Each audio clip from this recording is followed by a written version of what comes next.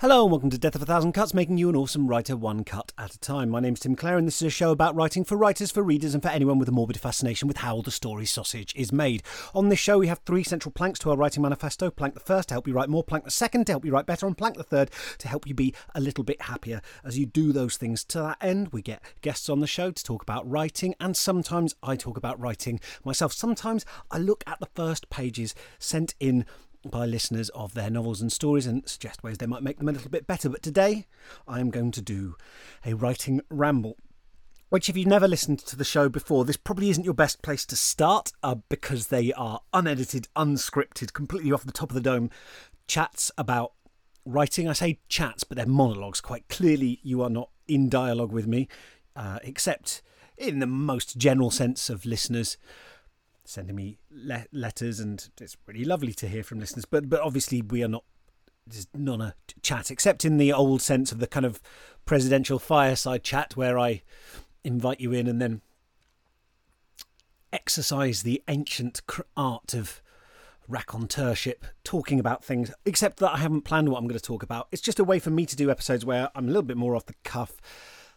Maybe they have the virtue of authenticity, but the point is, if this is the first episode that you ever listened to of Death of a Thousand Cuts, first of all, welcome. But secondly, I would not recommend this as being your pipeline into the podcast. I think, if anything, it is likely to salt the earth to ensure that nothing ever grows again in terms of your listening to this podcast, because they tend to be rather circumlocutionary, they tend to be rather long, and they don't always reach a satisfying conclusion either. They're sort of more personal, and I try to steer the great chuntering, chugging cruise liner of my monologue towards topics tangentially related to writing and the creation of stories, but we don't always get there. And I know that some listeners do enjoy these episodes. Some listeners have written and said that they're their favourites, but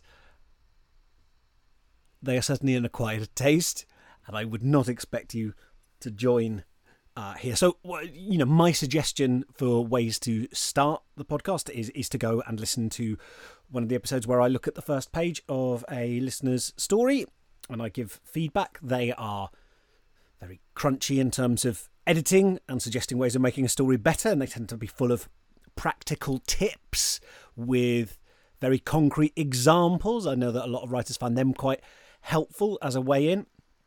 You can listen to the interviews I do with various authors. They're some of my favourite episodes to record just because I get to talk to somebody and I know what I think about writing. Actually, maybe that's not strictly speaking true. I know 75% of what I think about writing, and other things I learn by having to articulate them on the show and when I'm teaching creative writing. But I don't know what other writers think about writing, and so those are always really interesting to me, for me to chat to other writers. And of course, there are multiple episodes, so 148 in total, that are part of my 2 free writing courses I did, the 100-day writing challenge and the 8-week Couch to 80k writing bootcamp.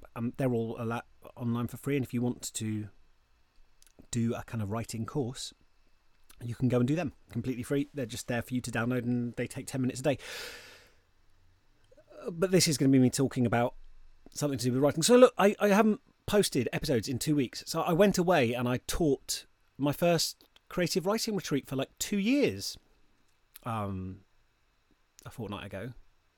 And thus I was away, and I had tried to create, I recorded an episode for that week, but then I didn't really account for getting back and then having to record something and feeling absolutely wiped out by teaching a mere 4 days of creative writing. But I was on from around 8 a.m. in the morning till about 10 p.m. at night every day. And as you can imagine, I do sort of throw myself into teaching.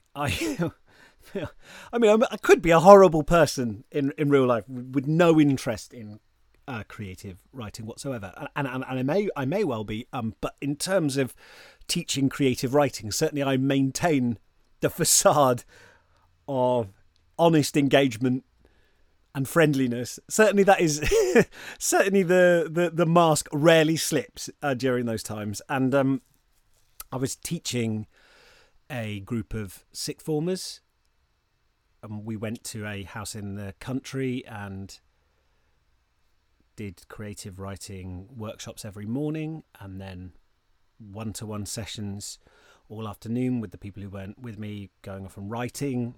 And then in the evening we had readings, and it's the first time I've done it in ages, and I really got so much out of doing it. But I was exhausted by the end of it. I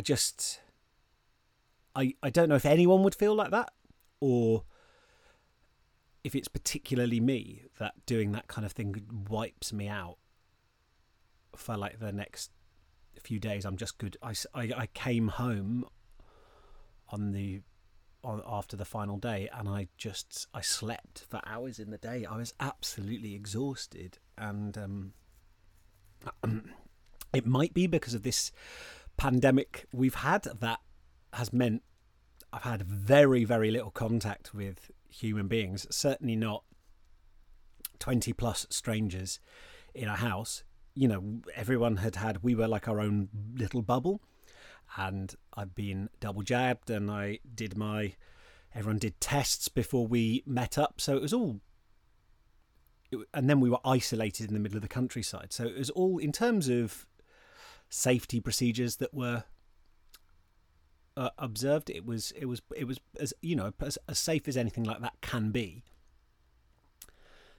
But it was just the most people I'd been around and the most social stimulation I'd had for several years, and that was a lot, you know. It was a lot, and it's on something I really care about, which is teaching creative writing. And then you're dealing with lots of different people who have lots of very equally interesting but diverse concerns. Some people want to write poetry, some people want to write life writing about themselves, you know, about their lives.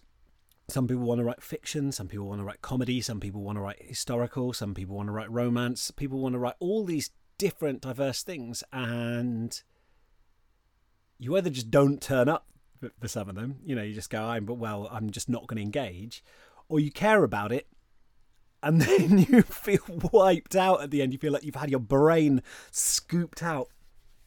And the upshot of all of this is, and then I've been doing my, signing off on the proof reading stage, the copy editing stage, I guess it's called, of my book that's out next year. So that's when so I got back and immediately I had all them to look through. And so that's, when you write a book, there's a stage after, you'll have multiple stages of editing normally. You'll send it off to your agent before you've submitted it. And I guess not everyone has this relationship, but my agent is incredibly conscientious and hardworking and will like read through everything, give me loads of feedback.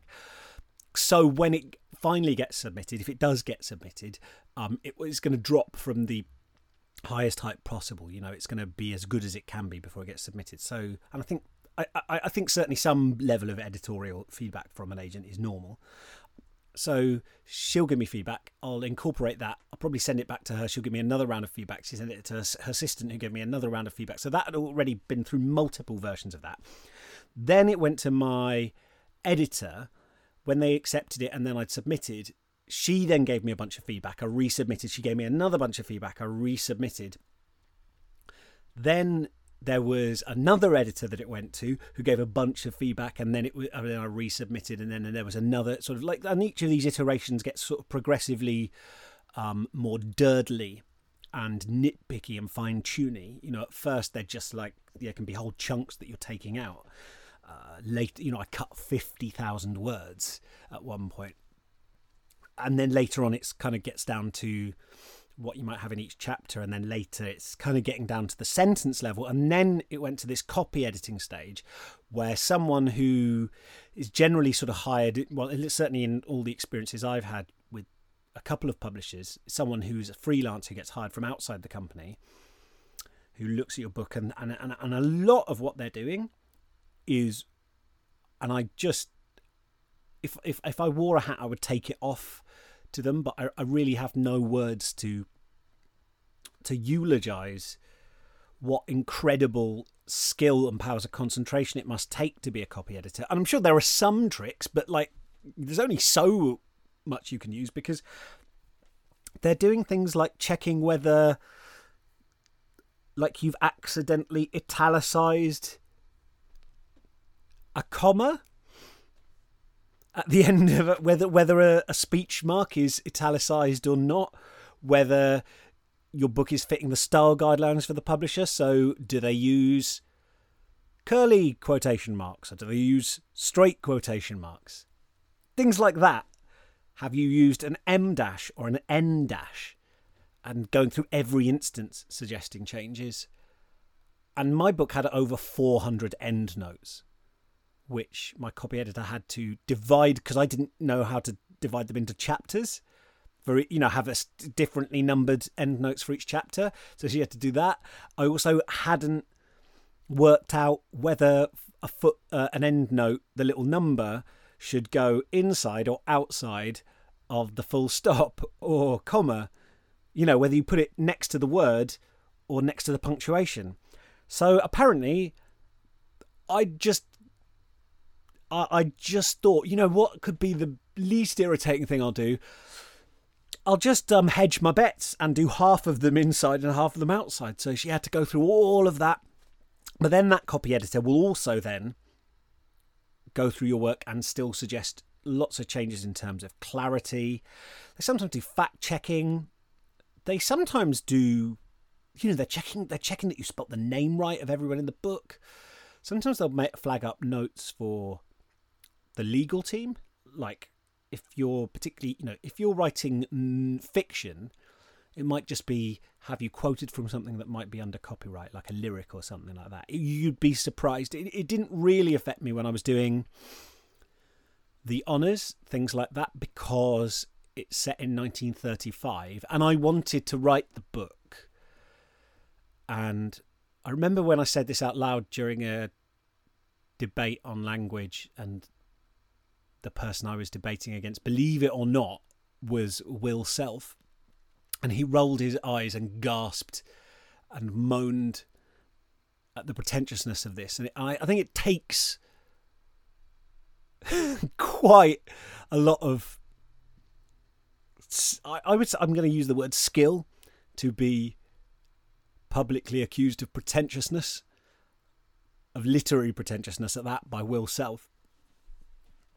But I tried to write the honours in a way that it could have theoretically been written in 1935. That is, no neologisms that come after 1935, no uses of vocabulary that come after 1935, no nods forward to things that are going to come historically. Although, of course, you know, I had lots of sort of resonances that you can't help knowing if you live in the future, but I wanted to have no and kind of cleaving to the obscenity laws at the time. So there was an F-bomb in there that is blanked out, and I was just kind of interested in playing around with that. Also, I think restrictions are always really, and I will get back to the point I was making, don't worry, I know I'm sort of like opening, I often in these talks open a set of parentheses and then never close them, and it can be agony if you're listening. And now that's another set of parentheses I've opened, and now that's another one, and now that's another one, and so on and so on, and we could just spiral down into an endless whirlpool of nested statements, at the centre of which I guess we would pop out at the other side of the event horizon in some kind of parallel universe of ultimate connected understanding. That's what I'm always hoping when I do these nested statements, these kind of parenthetical remarks, is that ultimately we'll kind of hit on something. But the reason I did it and the reason I was interested in it was because I think restriction feeds all creativity, and I just get irritated when there are historical bits of historical fiction that have like a character be going, "You mark my words, Herr Hitler will never invade the Sudetenland." And we're supposed to think that character is like an idiot or a nincompoop because, of course, we know that Hitler did, and so what a buffoon. And it's not very conducive to empathy. We kind of like see characters being very sort of mired in their time in a way that can make us feel rather superior. It lends itself to satire. It lends itself to the kind of caricaturing of people who exist within their time period. It makes us feel superior to them, and it makes them seem like little sort of dirtly set pieces that we kind of gaze down upon like busybody gods. And I think if you read a lot of literature of the time, there are some stuff, you know, you look at something like George Orwell's Keep the Aspidistra Flying, and it has, in fact, it's up on my shelf here. And I just think there's some bits in it. He wrote this. This came out in what, like 1930... 1936. Okay, so he wrote it in 1935. It came. Keep the Aspidistra Flying was published by Galland's on 20th of April 1936. 3,000 copies were run off, of which 2,194 were sold. Most of the remainder were lost as the result of an air raid. So it didn't actually do very well when it came out. I'm not slating anyone who only sells 2,000 copies, but like, this is George Orwell we're talking about after all. But it has some bits in it that are, you know, the main character is this guy Gordon Comstock, this misanthropic poet who works in a bookshop, and I suspect, you know, Orwell was slightly modelling on himself. But I love, but it's got this incredibly, it's got bits. Obviously, it was written before the Blitz, right? This is my point, right? It was written before the Blitz. It was written before Britain was bombed, although there were certainly fears of mass bombing, right? And there are bits in it that you know, looking back, they feel like they were written to... They feel like they were written by someone after the war. You know, I think a lot of people, because it kind of got republished after post-war, some people forget that it was written before. And because it feels like we're supposed to be ironically...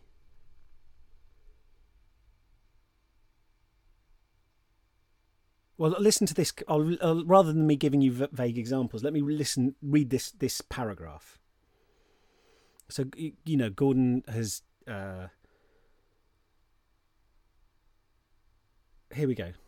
Gordon watched them go. They were just byproducts. The throwouts of the money god. All over London, by tens of thousands, draggled odd beasts of that description, creeping like unclean beetles to the grave. He gazed out at the graceless street. At this moment it seemed to him that in a street like this, in a town like this, every life that is lived must be meaningless and intolerable. The sense of disintegration, of decay, that is endemic in our time was strong upon him. Somehow it was mixed up with the ad posters opposite. He looked now with more seeing eyes at those grinning yard-wide faces. After all, there was more there than mere silliness, greed and vulgarity. Roland Butter grins at you, seemingly optimistic, with a flash of false teeth. But what is behind the grin? Desolation, emptiness, prophecies of doom. For can you not see, if you know how to look, that behind that slick self-satisfaction, that tittering, fat-bellied triviality, there is nothing but a frightful emptiness, a secret despair, the great death-wish of the modern world, suicide pacts, heads stuck in gas ovens in lonely maisonettes, French letters and amen pills, and the reverberation of future wars, enemy aeroplanes flying over London, the deep, threatening hum of the propellers, the shattering thunder of the bombs. It is all written in Roland Butter's face. So, like, Gordon Comstock is kind of... He ends up, more than once kind of wishing for the coming of the Blitz and the great desolation of London, which is plastered with advertising hoardings. But for that sounds, with its resonances of the Blitz, and it sounds like a piece of historical fiction that it was written, but it was written, he's writing about his contemporary time, and I think that's what makes it really good. So you can have resonances. The point I'm saying now to sort of walk things back to where I was getting at, the reason that I did it is because I just didn't want us to feel smugly looking down on the characters, but in their world. And the fact that a lot of them weren't, as tends to be the cliche in historical fiction set in the interbellum period between 1918 and 1939, between the wars, they tend to all be sort of they tend to either be Nazis or worrying about the coming of the Nazis, right? There's always a closet or not so closet fascist, and we're sort of having pushed on us this idea that we thought it couldn't happen here, but look how close Britain came to actually being a fascist state. So there's always a closet fascist who thinks fascism is brilliant, and that makes us feel smug because, they don't know that Hitler's bad like we do. That's the kind of implication, right? And or that there's this idea that we just get to feel. It's supposed. So I think they're often framed like, but you see, like Britain could have quite easily become a fascist state, but actually, we're supposed to feel morally superior to that character because, we would never. We would never be thinking that would be a reasonable thing to say out loud, and they are. So we actually feel distant from. I think it often has the opposite effect. The kind of it couldn't happen here thing actually makes us look at it and go, well, I'm definitely not like that character. So there's nothing for me to reflect on here at all because these people are so different to me. And actually, if you look at stuff at the time, what's going on is a lot of Red Scares and fears of communist invasion and socialist scares, and the Daily Mail were really big on pushing those kind of things. I know I've talked about this on the podcast before, and they didn't, people didn't know that there was definitely going to be a war, and if so, where it would come from. Some people suggested that there would be, some people predicted it, and others really, really didn't. Like, you can cherry pick after the fact, right? But so that's what I wanted to do, and this is what Will Self took the piss out of me for in that debate. But now, what was my original? Oh my gosh, what was my original point that I was farting on about? What was I talking about? But what was the original thing about restrictions and writing and all this? I don't know, actually. I've gone so far away from what I was talking about that I can't remember why I brought up restrictions in my own book, and that's completely fine because this is wow. Whew, there we are. I've got no idea why I was talking about all that, and this is the thing, right? So because I was talking, and there we are. I was talking about copy editing. So all that the copy editor had to do is check that things in the honours was check that things. God, there we are. I'm back. See, this isn't edited. This isn't planned. All the copy editor had to do was check that things existed at the time. So, like, I mentioned the card game Oh Hell. If you've I mentioned the card game, a card game called Speculation Whist. There is no such game as Speculation Whist, and that was something that the copy editor pointed out. I said, I found it online. We did a Google search. The only example I could find was me mentioning it in a forum. As far as I know, there is no such game as Speculation Whist. Oh Hell is a game of the Whist family where you bid each round on how many tricks you think you're going to you're going to take. It's, by the way, it is brilliant. It's genuinely one of only a few card games played with a normal deck. I suppose my top 3 games that I enjoy playing with a traditional sort of 54 card deck would be Oh Hell, Cribbage, which I accept is not like an amazing game, but I really enjoy playing it with my dad, and I enjoy the back and forth of it. I find it very fun. Oh Hell, Cribbage, and probably Texas Hold'em. I know that is like a very down the middle of the road popular game. It's a bit mainstream, isn't it? But I think there's a reason why Texas Hold'em has become popular, apart from that is the variant of poker that is most congenial to as a spectator sport. Anyway, so I'm getting off the point, and it by the way, it's no coincidence whatsoever that the new book I'm working on at the moment, no idea if it will become a feasible project, is about games and my interest in them, and that's why I'm kind of on that. But so I ended up putting down, I had Canasta in there for a while, and it turned out Canasta, which I just imagine that some card games are like ancient things, right? But Canasta 1939, can't have that in there.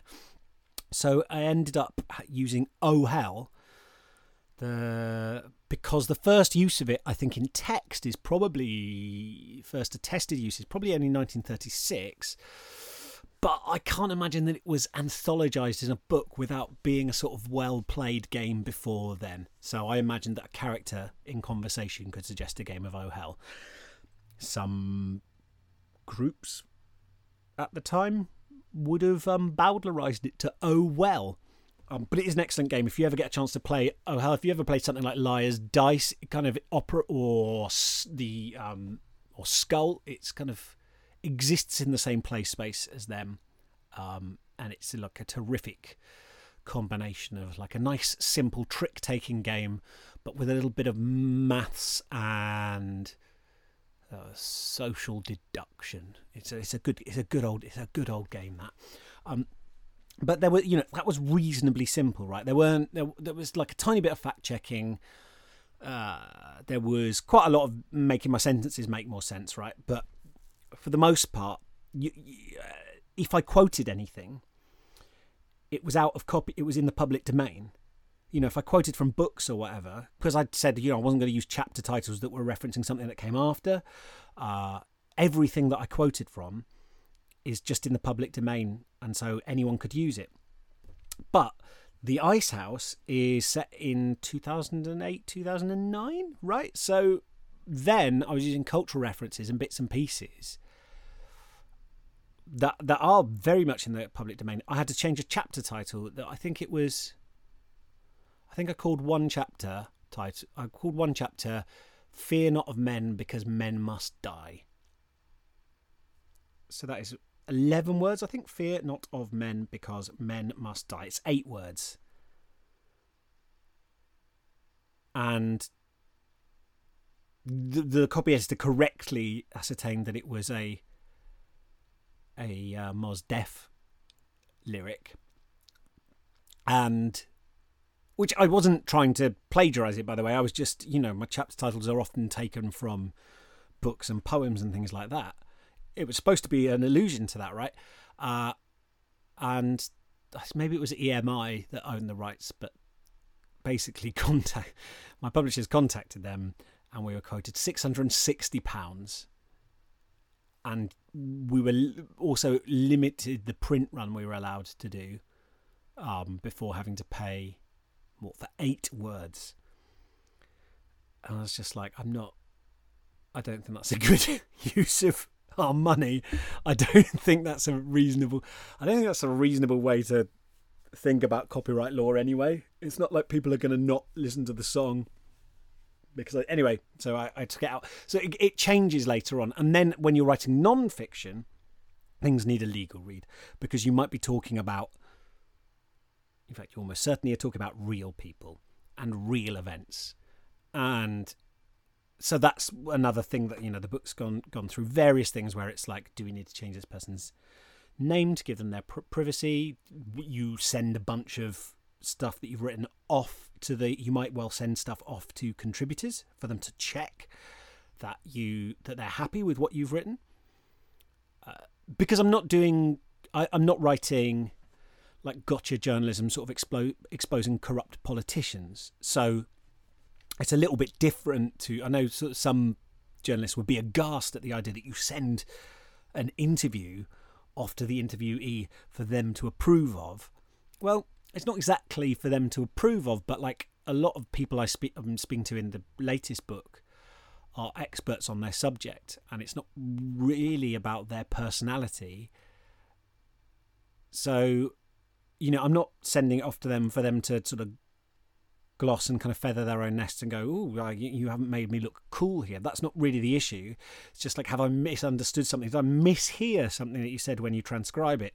Because I want them to be able to present the best case of what they said, and I want to convey it accurately. I don't want to misconvey their point. Or maybe they made a mistake when they were talking to me. Maybe they talked about a particular study and actually got that a bit wrong. Maybe there's something clarifying that they can add. Now, they might get back to me and say, I don't like how you've described me here, and I decide not to change that. But I think it's worth, where I don't have any particular vested interest in misrepresenting them, where I'm often getting people on as kind of like experts, I think it is totally reasonable to run stuff by people, because your whole purpose is to, and also they're helping you for free. Like, why would I deliberately, I don't know. Here's like a bunch of buffoons that I spoke to. Like, it doesn't help anyone. Like, it's not ever my goal. And actually, a lot of people didn't have any changes to make whatsoever. Some people had clarifying statements they thought I could add outside their quotes. Nobody asked me to change their actual dialogue that they'd said to me. So, but I'm really glad I did it, because also you're just kind of checking in with people, and I don't know, like there's probably like, I'm not the person to talk about the legal side of creative writing, and particularly non-fiction on this podcast. Maybe that's something I can get someone on at some stage to talk about, because I guess there are, some people write, political books and what have you, where they have contributors who maybe have a very vested interest in saying something that's nonsensical, or saying that something is nonsensical, or saying something that's false or defamatory. I don't know. I'd love to. That's a really good idea, actually. I should get someone on who's written about a contentious subject and talk about the legal side of things. And sometimes it's not just legal as well. Sometimes, you speak to someone about something sensitive, and then later on they get a bit of buyer's remorse, and then they might have said some great sort of juicy emotive stuff, but what if they feel afterwards that they wish they hadn't, and they feel that maybe if it gets published they're worried that they don't want the attention, or they might feel regretful. Now, like, I'll be completely honest with you, the first impulse inside me is this just thing screaming, no, just the only thing that matters is the book, and they're wrong, and they're being obstructive, and they shouldn't have spoken to you in the first place if they didn't want to do that, and screw them. And I'm not very sort of super proud of that impulse. I think it's true if, like a politician agrees to speak to you, says a lot of stuff off the cuff after a few beers that ends up not being particularly conducive to their electability later on. If you expose someone's corruption or whatever, that's fine. But if someone opens up to you and then later on they worry about it, and you spent all this it's a real bugger if you've done a load of work on it. This didn't happen to me, by the way, but it must be a real bugger if you've done a load of work on it and then someone contacts you and says, look, I'm really sorry, but I don't feel comfortable. I think from a legal standpoint, I don't know what the law is. I imagine if you have spoken to them beforehand and said, look, I'm explicitly speaking to you about this. Do I have your consent? If you speak to me, know that stuff will be used or may well be used in the book. If they withdraw their consent later, do they have a legal leg to stand on? I don't know that they do. They might do. I don't know. But like, in the end, do you? I think you just like end up coming back to like, what kind of person do you want to be and why are you writing?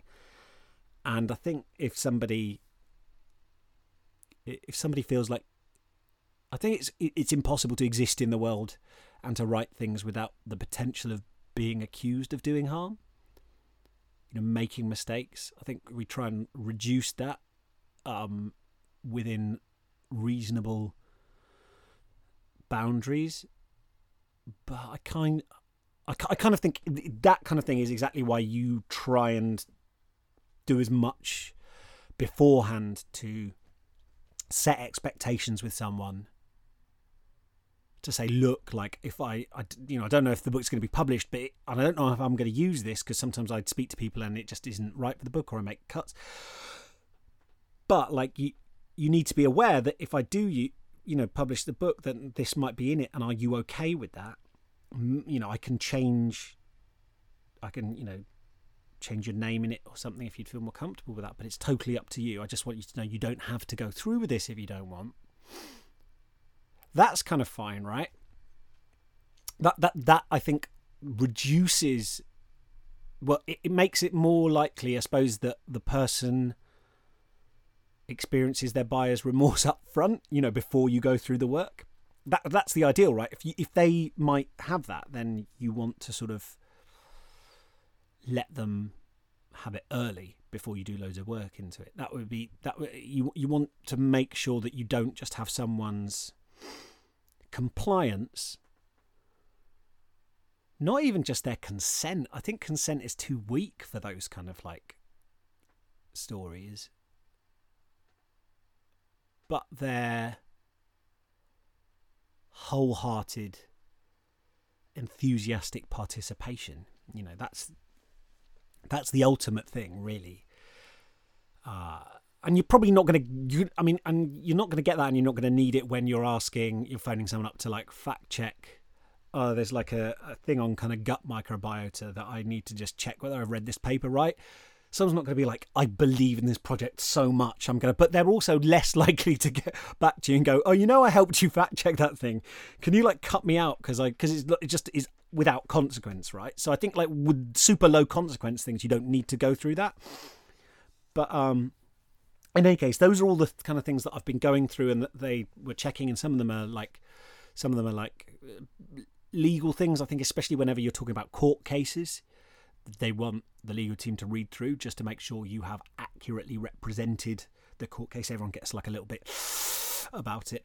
Anything where you're quoting from something, there's always the potential that you're going to have to cut it out or change it. Anything where you're quoting a person that you spoke to, that all needs checking. I don't know the exact legal, because I've got like, whenever I spoke to people, I recorded the conversations. So there'd never be a situation where I would be accused of misquoting someone where I couldn't completely back it up with just the tape of them saying it, right?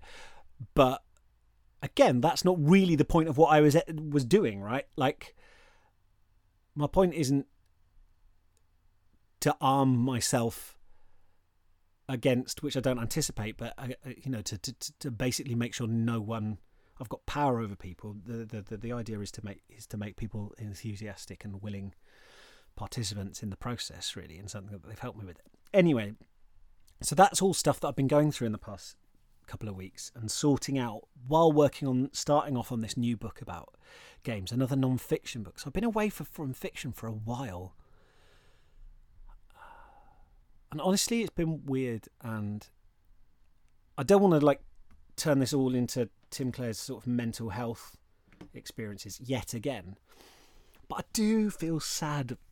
I've been procrastinating like crazy, like absolute mad. I've been struggling to sit down and write. I've been engaging in what I know to be some addictive avoidance behaviours, which I've been justifying because I'm doing a book about games. So I've been like making loads of, I've never played Magic the Gathering before the last month, but I've been like obsessively making decks and finding new cards and looking for people to play with. And I think it's all going, it's all ultimately part of the book in a way, because I think I'm learning some things about myself, and I've got some suspicions about. I've got not suspicions. That's too loaded. I've got. Let's just say, I'm pulling at some threads to do with, a central question of the book from the personal side of the story. I'm really interested in games and communities, how games bring us together. How there's this kind of like yearning to be together after, as the pandemic has, gone on for so long. We've been so starved of each other's company, and this, not computer games, but I'm talking about tabletop games. I'm talking about things where we sit around the table and different communities of people who play together around the world, and why human beings play games. What it does and how it helps us connect. And why do I care about games so much? There's a guy who's 40 years old and still wants to play. Like, is that really the business? Do we live in a world where it's moral to play when there's so much at stake? Is it a waste of our lives? Is it frivolous? Is it unethical? Is it somehow is the time for games over? Is it a form of arrested development? Am I running away from something? So a second question of the book, I think, certainly as I conceive it, at the moment, is why do I care about games so much? And why am I so obsessed with games? And I think when you throw yourself into any piece of non-fiction on a subject you care about, you're not always ready for where it will take you and where you'll end up. And I was talking to the group when I went to teach, and I said this to them, and I said, look, I didn't know where any of my books. I think if you throw yourself sincerely into something, you don't always know where you're going to end up, and it's not always where you think. If I hadn't written my first book, We Can't All Be Astronauts,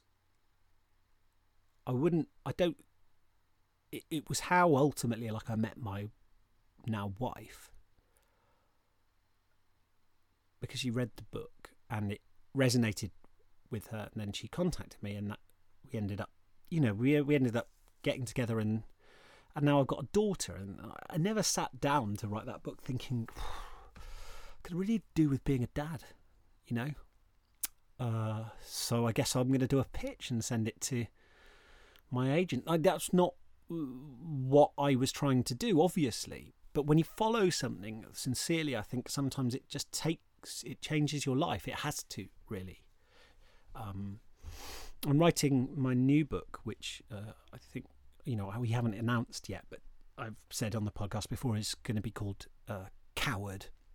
I think the full title is Coward: Why We're Anxious and What We Can Do About It. It's a book about anxiety and the science of anxiety and my experiences of anxiety, and going in search of cures, and the most modern answers to anxiety, and where it comes from, and what we can do about it, exactly as the subtitle implies. I didn't know where that was going to lead me. I didn't know what it was going to do to my mental health, and not all of it positive, although the long-term effects have been massively positive. In sort of the end of October will mark 2 years since my last panic attack, and I used to have panic attacks. When I started out this podcast, I was having panic attacks every week, and often like 3 a day in kind of big clusters. Just absolute paralysing, on the floor screaming fits that went on and on and on. Anxiety controlled every bit of my life, and I'm not free from anxiety. It still affects me, and I still do lots of things to manage it, including procrastinating. There's ways that you can not feel anxious but still be absolutely ruled by it, and I recognise that. And there's no way of actually leading an anxiety-free life. There's no reason to, because it is a natural human thing. What we're looking at is managing and engaging with and transforming pathological and excessive anxiety. Inappropriate in terms of situations and inappropriate in terms of degree.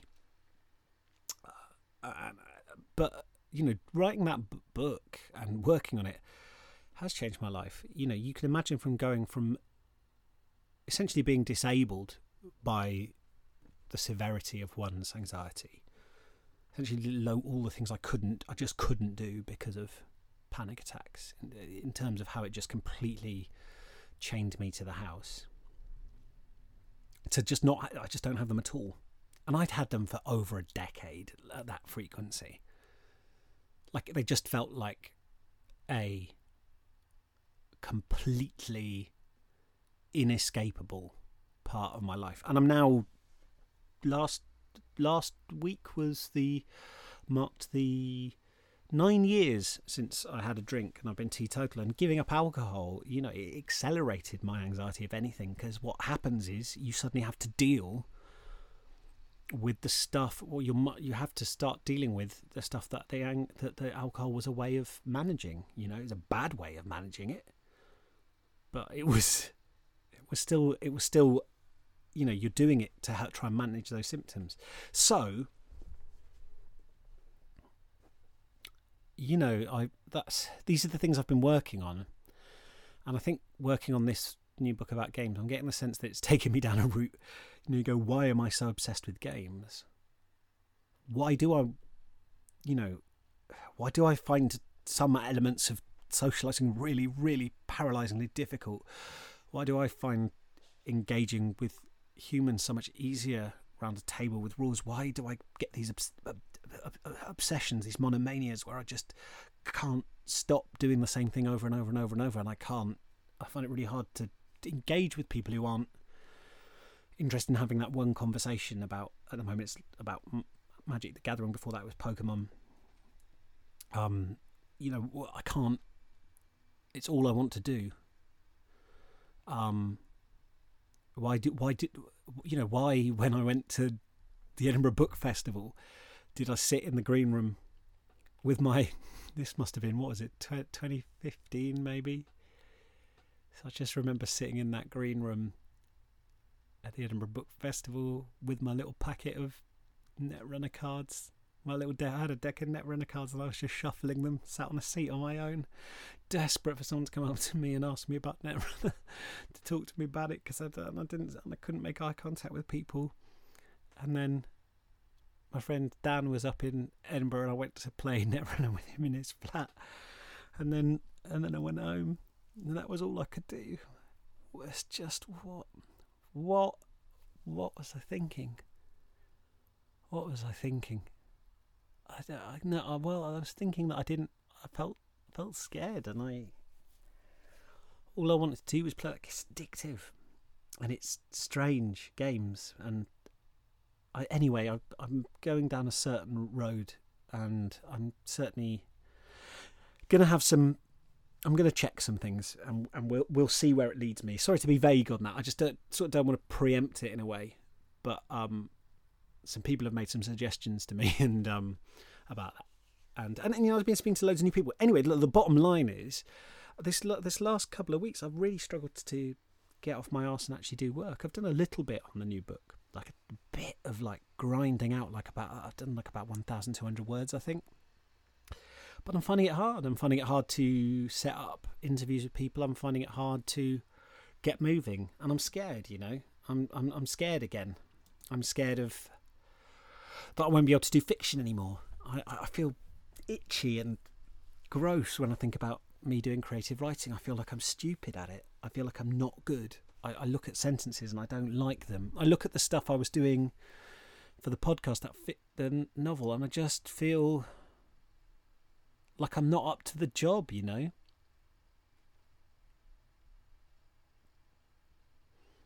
it's funny that I should phrase it like that, that I don't go, this piece isn't up to the job, but I think about it as me not being up to the job, and I think that's super unhelpful. So what to do about it? Well, here's what I think. Yesterday I got my running stuff on after like a month of not really doing any exercise. Partly because of hay fever, partly because of the heat, partly because my knee's been dicky, and I just went out and did like my 6k run. Because you may know, but like a month and a bit ago, I did my first marathon, and so I did a run, and that felt good. My knee did hurt a bit during it and afterwards, but it felt good. And I've started doing a little bit of exercise like at home, like trying to start up my daily press ups with 2 days off a week, but doing daily press ups and daily squats, things like that, like small things. And the first day that I did them, I felt better at having done them. The first day I did them, I struggle. Look, I don't want to sound gross. Fortunately, you don't ever have to share a room with me, but I struggle with like personal hygiene things in a way a lot of nerds do. Remembering to shower, remembering to change my clothes, making the effort to clean my teeth. I know that sounds gross, and I feel shame about it, but I struggle with it. And so I've been just trying to remember to clean my teeth twice a day, and to have a regular shower, and to shave. Things like that, to get the washing. I did a lot of house tidying over the weekend. I tidied my office. Things like that, and I'm trying to start where I can control, After we finish this, and I know I say this before, but I'll say it again, I'm going to do 10 minutes of creative writing, just to free write. Because it only takes tiny little interventions. You do not have to compensate for all your accumulated sins, which entirely exist in your head anyway, but you do not have to do that, and you can't. All you can do is say, and what we imagine, right, is like, I know I've got to hold on to the guilt because the guilt is what's going to help me turn this ship around. If I let go of the guilt, I'm just going to go into free fall. That is the only thing tethering me to some kind of feeling of responsibility. In my experience, it has never, ever successfully done that.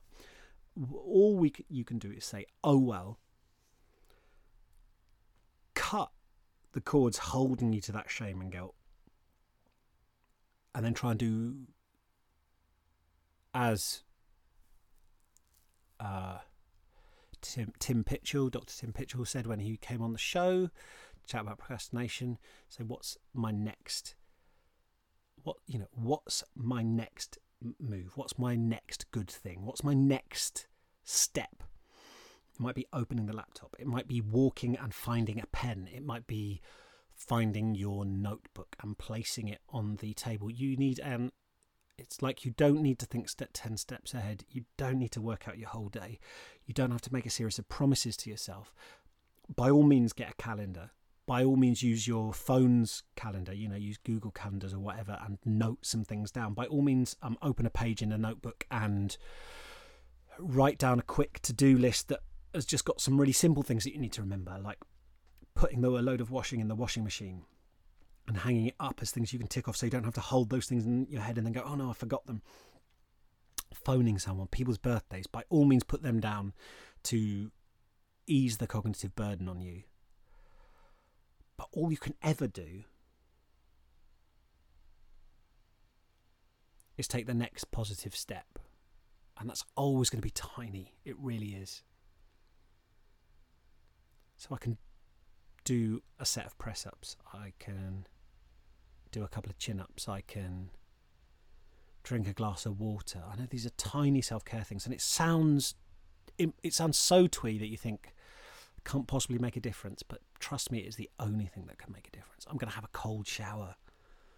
I know some people tease me for kind of being a bit of a zealot on this. It's not a miracle cure, but it is an intervention, and it's a small intervention. It can help. I am going to send a nice text to a friend saying hello. Reach out. I am going to set a timer for 10 minutes and do some cleaning in my whatever living space is mine.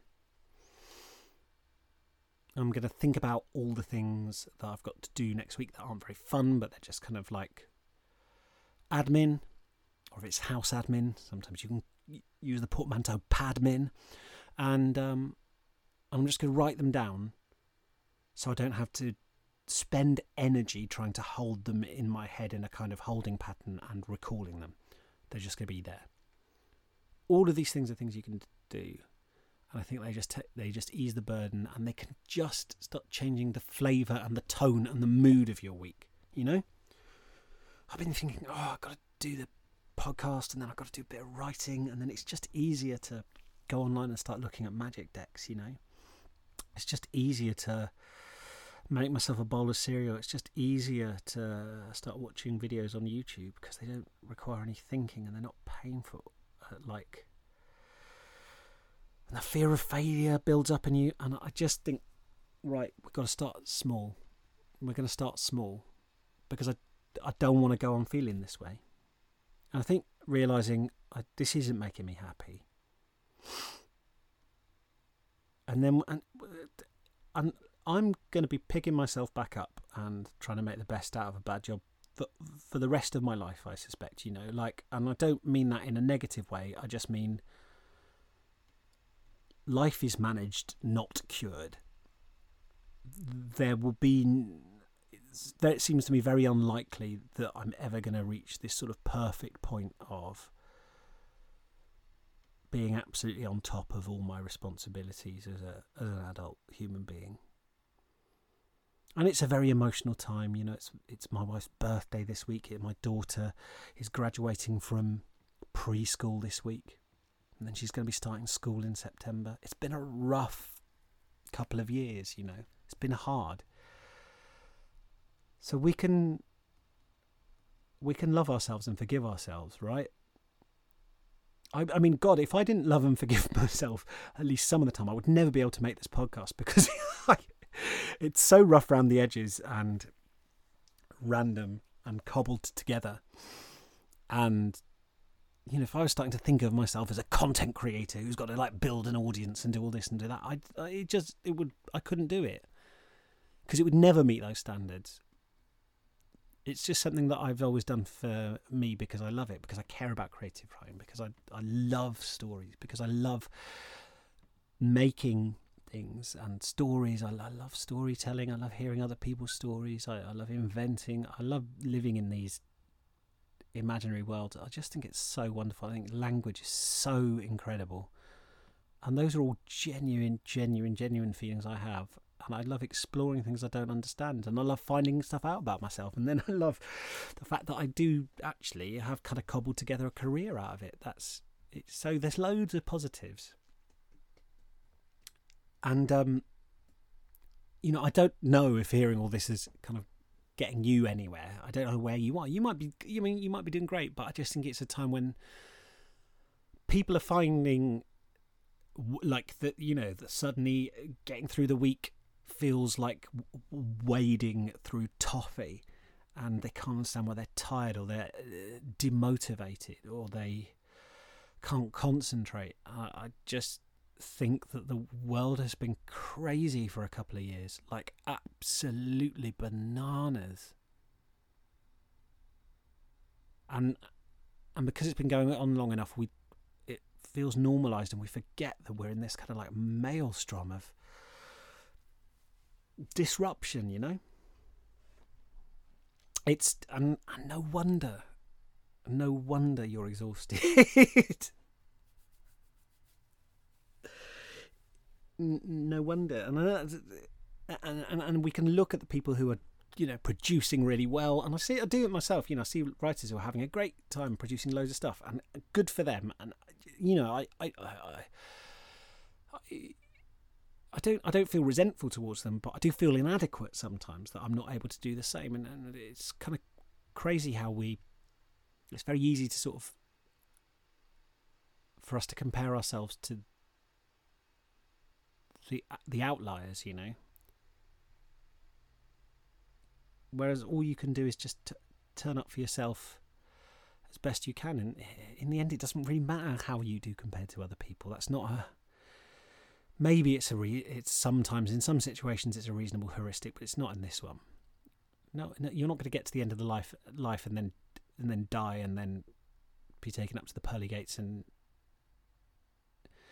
see yourself positioned on a ranking table and be admitted into the ever after based upon your position. Like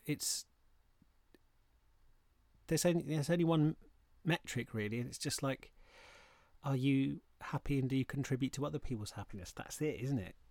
And I think in terms of our pushing ourselves to kind of grow and expand and find new things, there's some discomfort in that. It's not all about like ease and comfort. I think that kind of like our desire to seek out comfort is a protective one and a contracting one, and I think it is often a really toxic and horrible one. Like I think comfort is not what we should be moving towards. I think we should be moving towards growth whenever we can. But I think to be able to do that, we have to forgive ourselves. So, yeah, I guess my statement that I'm giving to myself, my kind of like ending thought that I'm giving to myself and I'm giving to you is just to start with a tiny intervention. Think of one thing.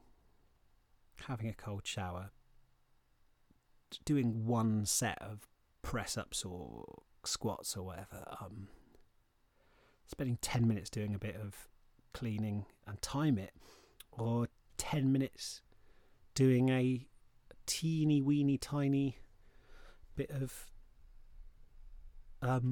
free writing. 10 minutes every day free writing is not a bad thing, but you don't even have to think about the everyday. It's just now 10 minutes. It's one little intervention in your day, and see how it just course corrects how it just changes the tone of the day. This is what we're looking at. It's tiny little interventions. That's all we're asking for. Thank you so much for listening to today's episode. It's been nice to just get on the mic and talk for myself, really. And if you've listened this far, then I genuinely bless you. Thank you so much for being here. If you enjoy the show and you'd like to support it, the best way to do that is just to pop onto my Ko-fi page. It's ko-fi.com/Tim Clare. Drop me a few beans. Don't have a sponsor. It just helps me keep the lights on and pay for basic hosting costs, things like that. And also just check out my books, The Honours and The Ice House, which is the sequel to The Honours. People are still reading them and enjoying them, and I'm really glad they are, because I put a lot of work into them. I think they're cool, and I will let you know, of course, when my new book becomes available for pre-order. But it's not out until May 2022, so I think pre-orders are not gonna be a thing until next year. But when that becomes available, then I will let you know. Right, that's it. I hope you're super well. Do write to me and let me know how you're getting on with your writing, or if you've got any questions you'd like me to address in a future episode, you can just go to my website, timclarepoet.co.uk. There's a little contact me button you can click and write to me and let me know. And there'll be links to all of that in the show notes of today's episode. And finally, because my updating is a bit erratic, subscribe. Please do subscribe to the podcast on iTunes, or just subscribe via SoundCloud, and then it'll or via whatever podcasting app that you use, and that will mean that you always can be sure you'll get a little ping when a new episode is up. Right, thank you so much for sticking around. I hope you have a wonderful week of writing.